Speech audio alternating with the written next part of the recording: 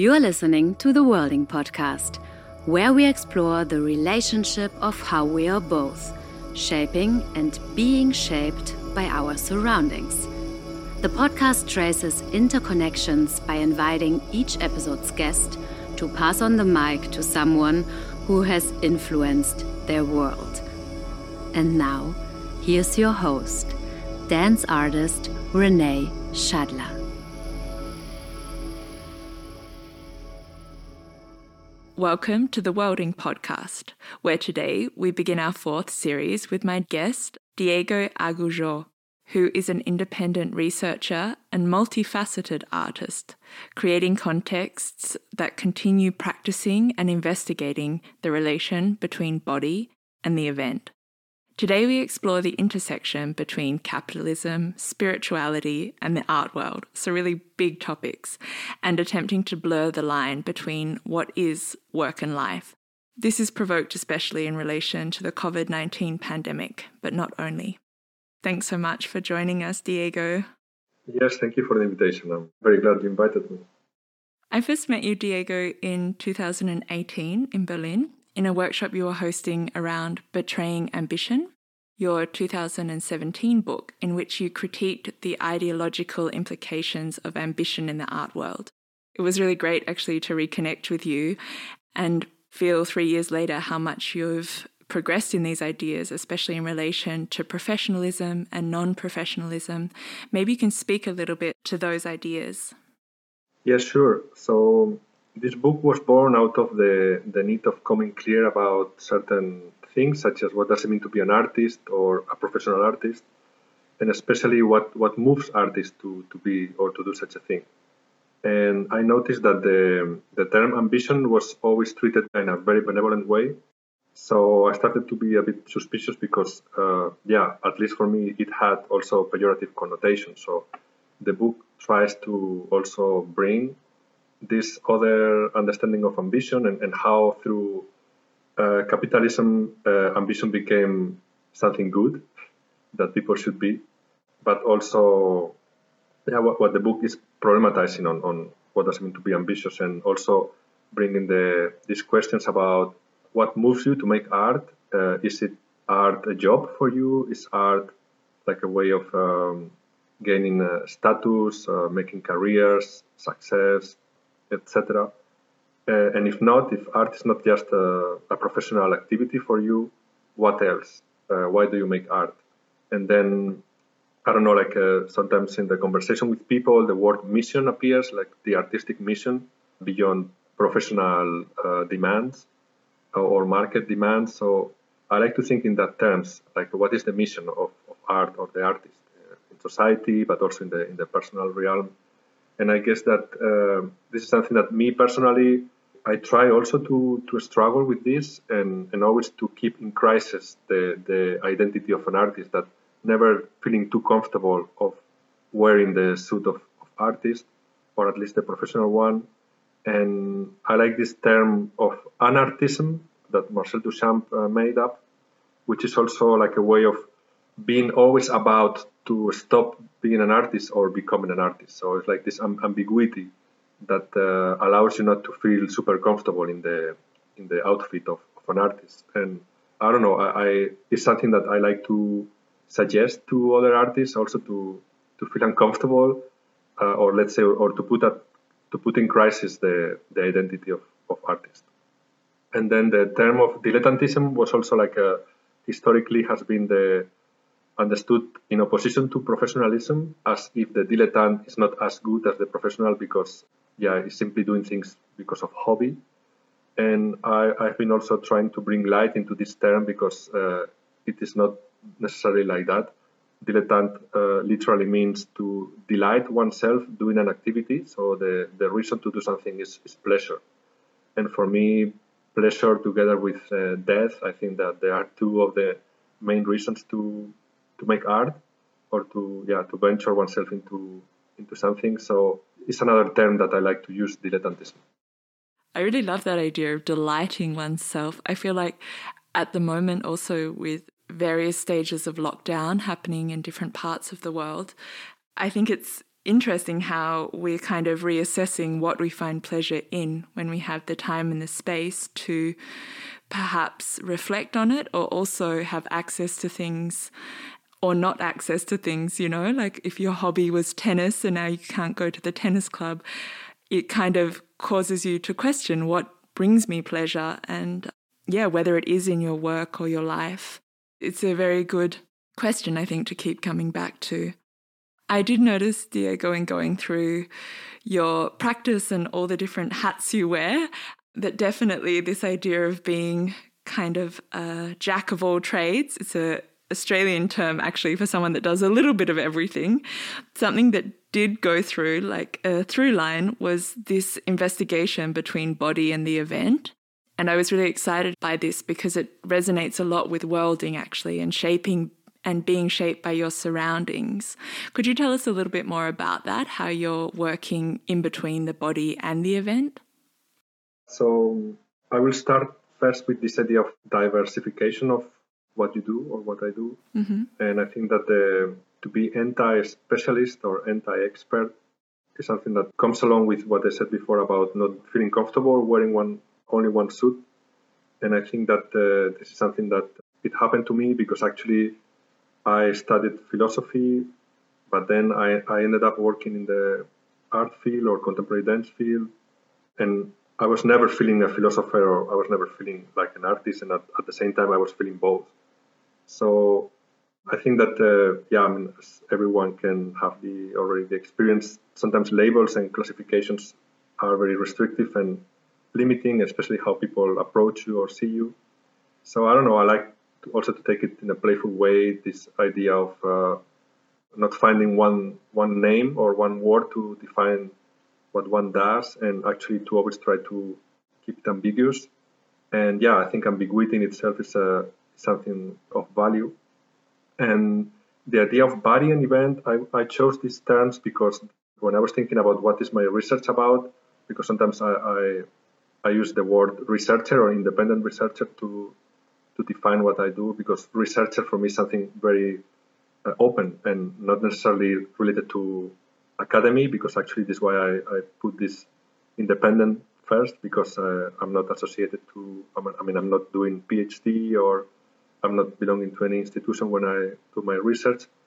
So I think that research in itself is an attitude in life. It's not necessarily a profession. It's a way of how do you understand being in this world and exploring, having experiences, going somehow through a process of learning is something that for me is primary. And no matter if I'm doing it through philosophy or no matter if I'm doing it through art or through somatics, through body work, I think that at the end, the reason why I do something is because I'm interested in learning. I'm interested in arriving into new forms or new ways of being in this world or being with others in this world. And I need this constant actualization of what is my relationship with the things, with the world. And I think that the researcher has this main mission.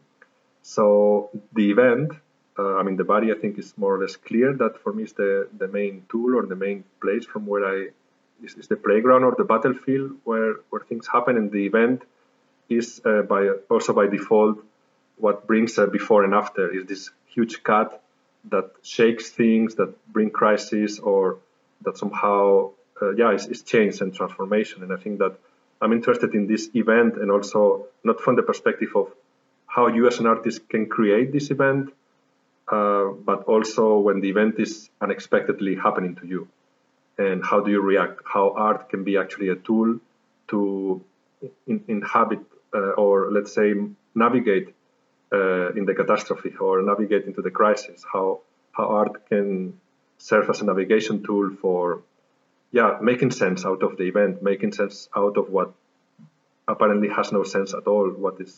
So I think that this way of understanding art as a meaning making or giving shape, giving form, bringing a little bit of order where there is too much chaos, for me it's like the way of understanding what art is, and how can art be beneficial for other people.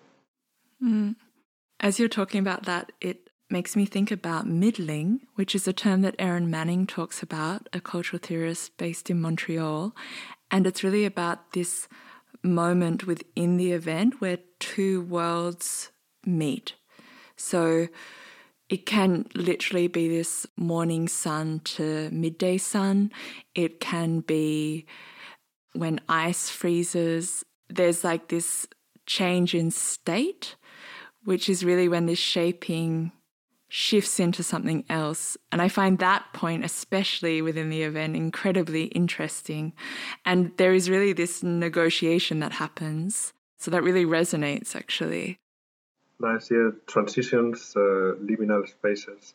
And yeah, and how also, that's sometimes the difficulty, because we get attached to the morning sun and how do we welcome another sun. So I think that the idea of how to be able also to break with one's own attachments is at stake here. Also habits, like how to welcome change in all possible domains is not that easy at all. Absolutely, especially when things feel unstable. I know now a lot of containers, which are these fictional time sections we create, like the 9 to 5, Monday to Friday time, or project-based time, they begin to shift also as a result of the climate at the moment and the crisis that's happening with the pandemic. It's really causing us to question this temporality, like what are the containers and these frameworks that we've set up, and how do we allow them to change without resistance? I know you're doing a lot of work also and research with Qigong and Tai Chi and a lot of very ancient practices and bringing that into your research. Could you talk a little bit about that? Yes, so 6 years ago, I attended by chance a Qigong workshop, and from the first minute, something happened that it never happened before with any other body practice, that from the minute one, I fell in love with the practice, and I knew that we will stay forever together. And yeah, I mean, there are thousands of ways of practicing Qigong or many different traditions. And in particular, I got to know this teacher from Moscow, that they belong to this tradition of Hun Yuan. It's an obscure branch of Qigong because they practice with this strange stick that becomes also your partner. And yeah, since then, what has happened basically is that it invited me to start also a research inwards towards my body, which I never did before in such a way. So it was all of a sudden as if I would have a new body. What the practice was rendering day by day, that my body was changing, was transforming through the practice, but also was giving me new approaches to what is such a thing as my body. And then it became also like a way of self-exploration, but also understand each other's bodies or someone else's body. And I think that since then, actually, I can even dare to say that I've been less interested in art or in what I was doing before. And since I went into this journey, this is taking all my motivation and my joy of doing something. And I think it's something that you can dedicate your entire life, because also the so-called learning it goes slow, but it goes very slowly, step by step. And so it's something that you also need some perseverance and to practice daily, daily basis, definitely. And so of course there are many other ways of exploring one's own body.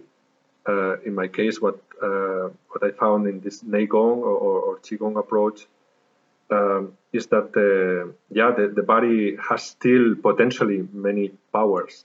For example, what are the powers of the organs? And that was one of my last recent publications I made. Also, to acknowledge that the brain has at least in certain culture, like is one of the organs that we train the most, and it has this kind of it becomes the dominant organ. So the question that Qigong poses is, what if we start training other organs? Maybe we don't know what are they capable of. And I think that this idea of arriving into a more like a holistic body that all the organs start to collaborate together in ways that we or me personally, I didn't even experience before.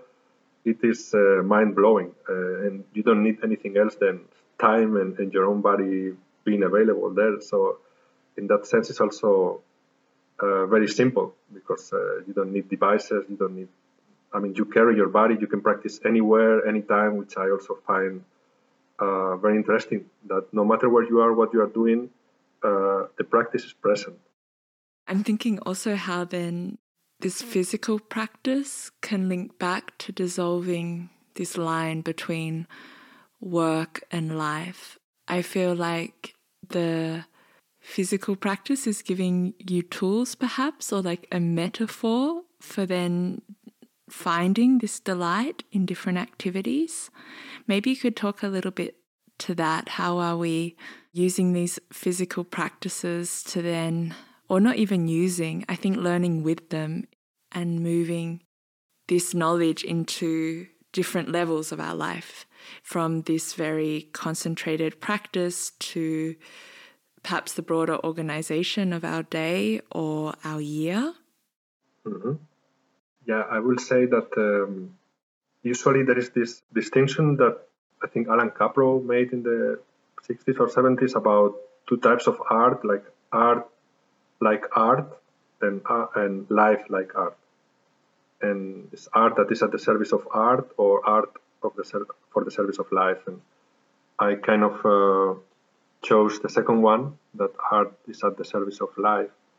And I always ask myself, what can I do with all the things that I am learning when I am working, let's say more in the professional field, that they are not simply at the service of producing a piece or producing a work. How do they enter my life? And actually, I keep practicing them, but also applying them. So it's like, imagine that you're working on a piece, you spend certain time working on that piece, it has its own research, it has its own movement quality, its own practice, its own form.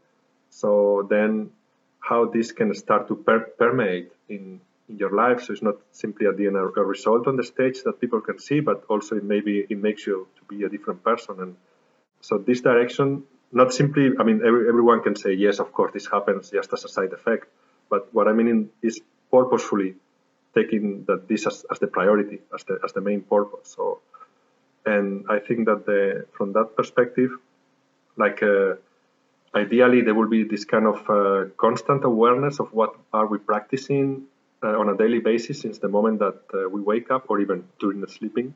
And also to understand what are we legitimizing with our practices, what are we legitimizing with what we do, and to become aware which worlds our practices make and produce. And I think that this requires a high level of awareness and a constant attention, and to be very alert about understanding how do we produce worlds with our actions. So I think that repetition, for example, is a key thing here, because we are what we repeatedly do, and otherwise it stays into the anecdotic realm, like a one-time event. It was fun, it was good, it was intense, but this doesn't mean that it's going to have a continuity and it's going to establish something. So I think that for the sake of establishing something, there is no other way but to perseverate and to understand continuity in the practice. So I guess that repetition and practices that are not simply establishing themselves as routines, because it's routine sometimes is lacking this awareness, and it's lacking also what is the potential for changing something. But I think that the practice has this awareness, and the practice has this potentiality of changing and inviting you to a process of transformation. The interesting or important thing also when we speak about worlding and what are the consequences of our action in times of crisis. So I think that this is important. And in the case of the somatic practices, I think that that's also inevitably there. Right? What is the political dimension of the somatic practices as well? Absolutely. And also I think how this term practice, which is a very codified word, I think that's used in art a lot for often also capitalist means, like my practice is contemporary dance, my practice is ecology. I really enjoy also thinking about these broader life practices of friendship practices, or also perhaps a practice of rhythm, like going slower, or kind of deep listening practices that also allow things to come towards you. So it's not a practice that is something I do and I push forward with, but it's also sometimes a practice of surrendering or even just noticing, like a shift of awareness. Do you find that your practices are shifting over time, especially now during COVID? Yes, I think that in my case, if I can speak from a personal perspective, last year, the 2020, let's say the year one of COVID, it happened at the same time as my 40th birthday. And yeah, it was funny because I was turning 40. In Spanish, you say 40, while at the same time you were going through this quarantine, which is also, so it was a double quarantine. And yeah, I also realized that this was surprisingly affecting me, this number, although I was never really believing that it would be the case. So I think that now, yeah, it feels that I feel ready for things that before I didn't feel ready. Or all of a sudden I'm contradicting myself with things that I thought they are more statemental or like something that I will hold on. And yeah, so in the personal level, I see that something is definitely changing. And this is why right now, most of my motivation and energies are going into this level of personal life. I must confess, I feel a little bit unmotivated recently to do projects or to work. And yeah, like my energies are going more into this. Yeah, like all of a sudden I'm discovering myself anew through friendship, through love as well. And yeah, I'm kind of plunging myself and dedicating myself fully to those parts of my life, and I'm kind of going through a process of something is definitely changing, and yeah, it's exciting, I must say. Great. I'm also excited for you. A new decade. That's amazing. It's a big achievement, I feel. I wondered, Diego, if there was a way that listeners can experience your practice.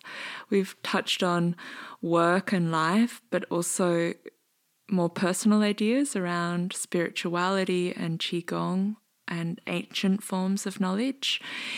Is there a way that listeners, whether they're artists or have different work or life interests, can experience physically some of the ideas we've touched on today?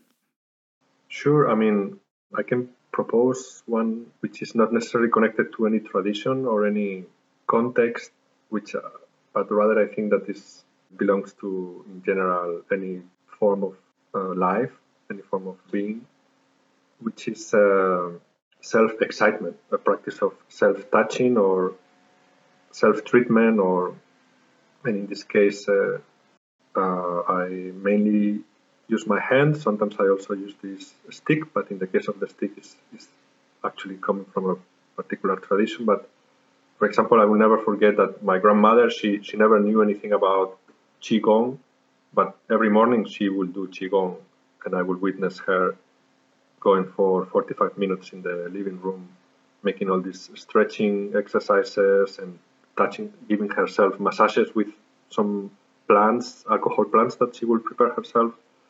So I take my grandmother actually as a very big influence in this level because, yeah, she was in her body all the time. And somehow she always showed me what the body can do. And thanks to her, I think that I also have such a high esteem the body. And basically, I mean, what I guess that everyone has somehow already a practice of self-touching in whatever level or dimension we want. But I also like to propose it as something that you actually take your time and with curiosity and dedication, first of all, like stimulating other organs that maybe you were not even familiar that they might be there, or that they might be susceptible of being touched. And it's like also like a way of discovering the body through touch and which points, how the different points react to your touch. Do you feel pain? Do you feel pleasure? What kind of pain or what kind of pleasure? Is it a pain that you think is a good pain? Is a pain that when you touch there and you breathe or you send your breath into that point that you're touching, maybe something is opening up. So I think that to give agency to your fingers and to your hands and to trust what is the wisdom, the inherent wisdom of your hands. Because I think that the hands, they carry already a lot of wisdom that comes from many, many, many years before we even were born. And I think that there is something about letting the hands decide for you that I find always very interesting. And at the end, you check yourself how do you feel, and at some point you can even become addicted. I ended up touching myself everywhere I am. So I think in this respect, I will not give instructions, but more like encourage people to take seriously this exploration and this self-touching, and to travel through the body as if it's like an open book that you didn't know that it's written. And it's like a journey somehow. And then in collaboration with breathing and how do you actually, they are in dialogue, because the places that you touch, you can also send your breath over there, and some points are stagnated, the energy is stagnated, and you slowly realize that if you do it every day, they start to open up and there are new sensations appearing, but also that you can have awareness in points that you didn't even know that you can have awareness. So at some point, the mind is not only related to the brain, but like the whole body is a huge mind. And also you start to listen to these other organs and to listen to these other body parts. They have something to tell you. So it's also like to give voice to the rest of the body, because, as I said before, I think that sometimes the brain is taking over too much. Totally. As you're speaking, I'm following my body with my hands, and I'm at the kind of softer point underneath my knee. And I just realized I always like massage the top of my knee and the patella, the floating bone on the top of the knee. Mm-hmm. And the underside of the knee is something I often skip. Nice. You talked also, Diego, about the practice you were doing with the wooden stick. And I wondered, a focus of this podcast has really been on more than human worlds. So not focusing only on the human body, which obviously we know a lot about because we're moving with it and through it, but also different bodies that are perhaps a little bit further away from our sphere of consciousness, whether that be the computer or a plant, both animate and non-animate objects. And I'm curious if you could speak a little bit about the stick that you practice with, this wooden stick that moves you. Definitely. This particular stick, well, there are two types, but mainly at some point during the practice of Qigong in the Taoist monks and places where they were practicing, they realized that if the students will hold this piece of wood in the hands, they will focus more. So at the beginning, it was also like for the purposes of holding the attention, and while you hold the stick, you concentrate better. But then things started to happen, and then you realize that the stick also starts to have its own agency and its own will. And because one of the effects of the Qigong is that you reach a state that you become so sensitive of everything that is going through your body. Let's say we can call it cosmic forces, or like things that are traversing everything, not only that are not particularly only what I call myself. So you become so sensitive to those energies that they move you. And I think that the stick is also like an amplifier because you also hold it in your hands in the Lao Gong point in the center of your palm. which stimulates is one of the energy gates of the body, so it stimulates the energy and the circulation of it. So let's say that the interesting moment is when you feel that your body is being moved by something else. And so the stick somehow, it is also like becomes part of your body, or the other way around, or you become part of the stick, maybe more precisely. It is definitely like there is some form of unity there, or a collaboration with, in this case, a very simple object, because it's just a piece of wood that, again, you don't need to charge the battery, and almost anyone can have access to a piece of wood. So at the same time, it's also an object that you can carry with you and is all the time calling you to practice. So I also like to take this stick with me, and as if I'm taking my phone. So because I guess that, again, this allows continuity. This allows that the practice never stops. Wonderful. Talking about the stick, it really resonates also this balance, I think. It's a really beautiful metaphor, actually, for balance, of when something has agency that is in contact with you, or you take the agency. I think it's a beautiful metaphor for this balance also that we've been kind of circulating around today with work and life, and how these questions are very present at the moment in relation to the current crisis. Thank you so much for chatting with us, Diego. I know you've lined up someone to continue this string figure. Would you introduce them to listeners, please? Yes, so her name is Teti Lei, and besides being one of my best friends, also is a practice partner from who I have learned a lot, and I'm sure that all the listeners will be also very curious and excited about everything that she has to say. Thank you so much. Wow, so much to digest, and I really appreciate it. Thank you, Diego. Thank you. Ciao. Ciao. Thank you for listening to the Worlding Podcast. Gefördert durch die Beauftragte der Bundesregierung für Kultur und Medien im Programm Neustart Kultur. Hilfsprogramm des Tanzen des Dachverband Tanz Deutschland.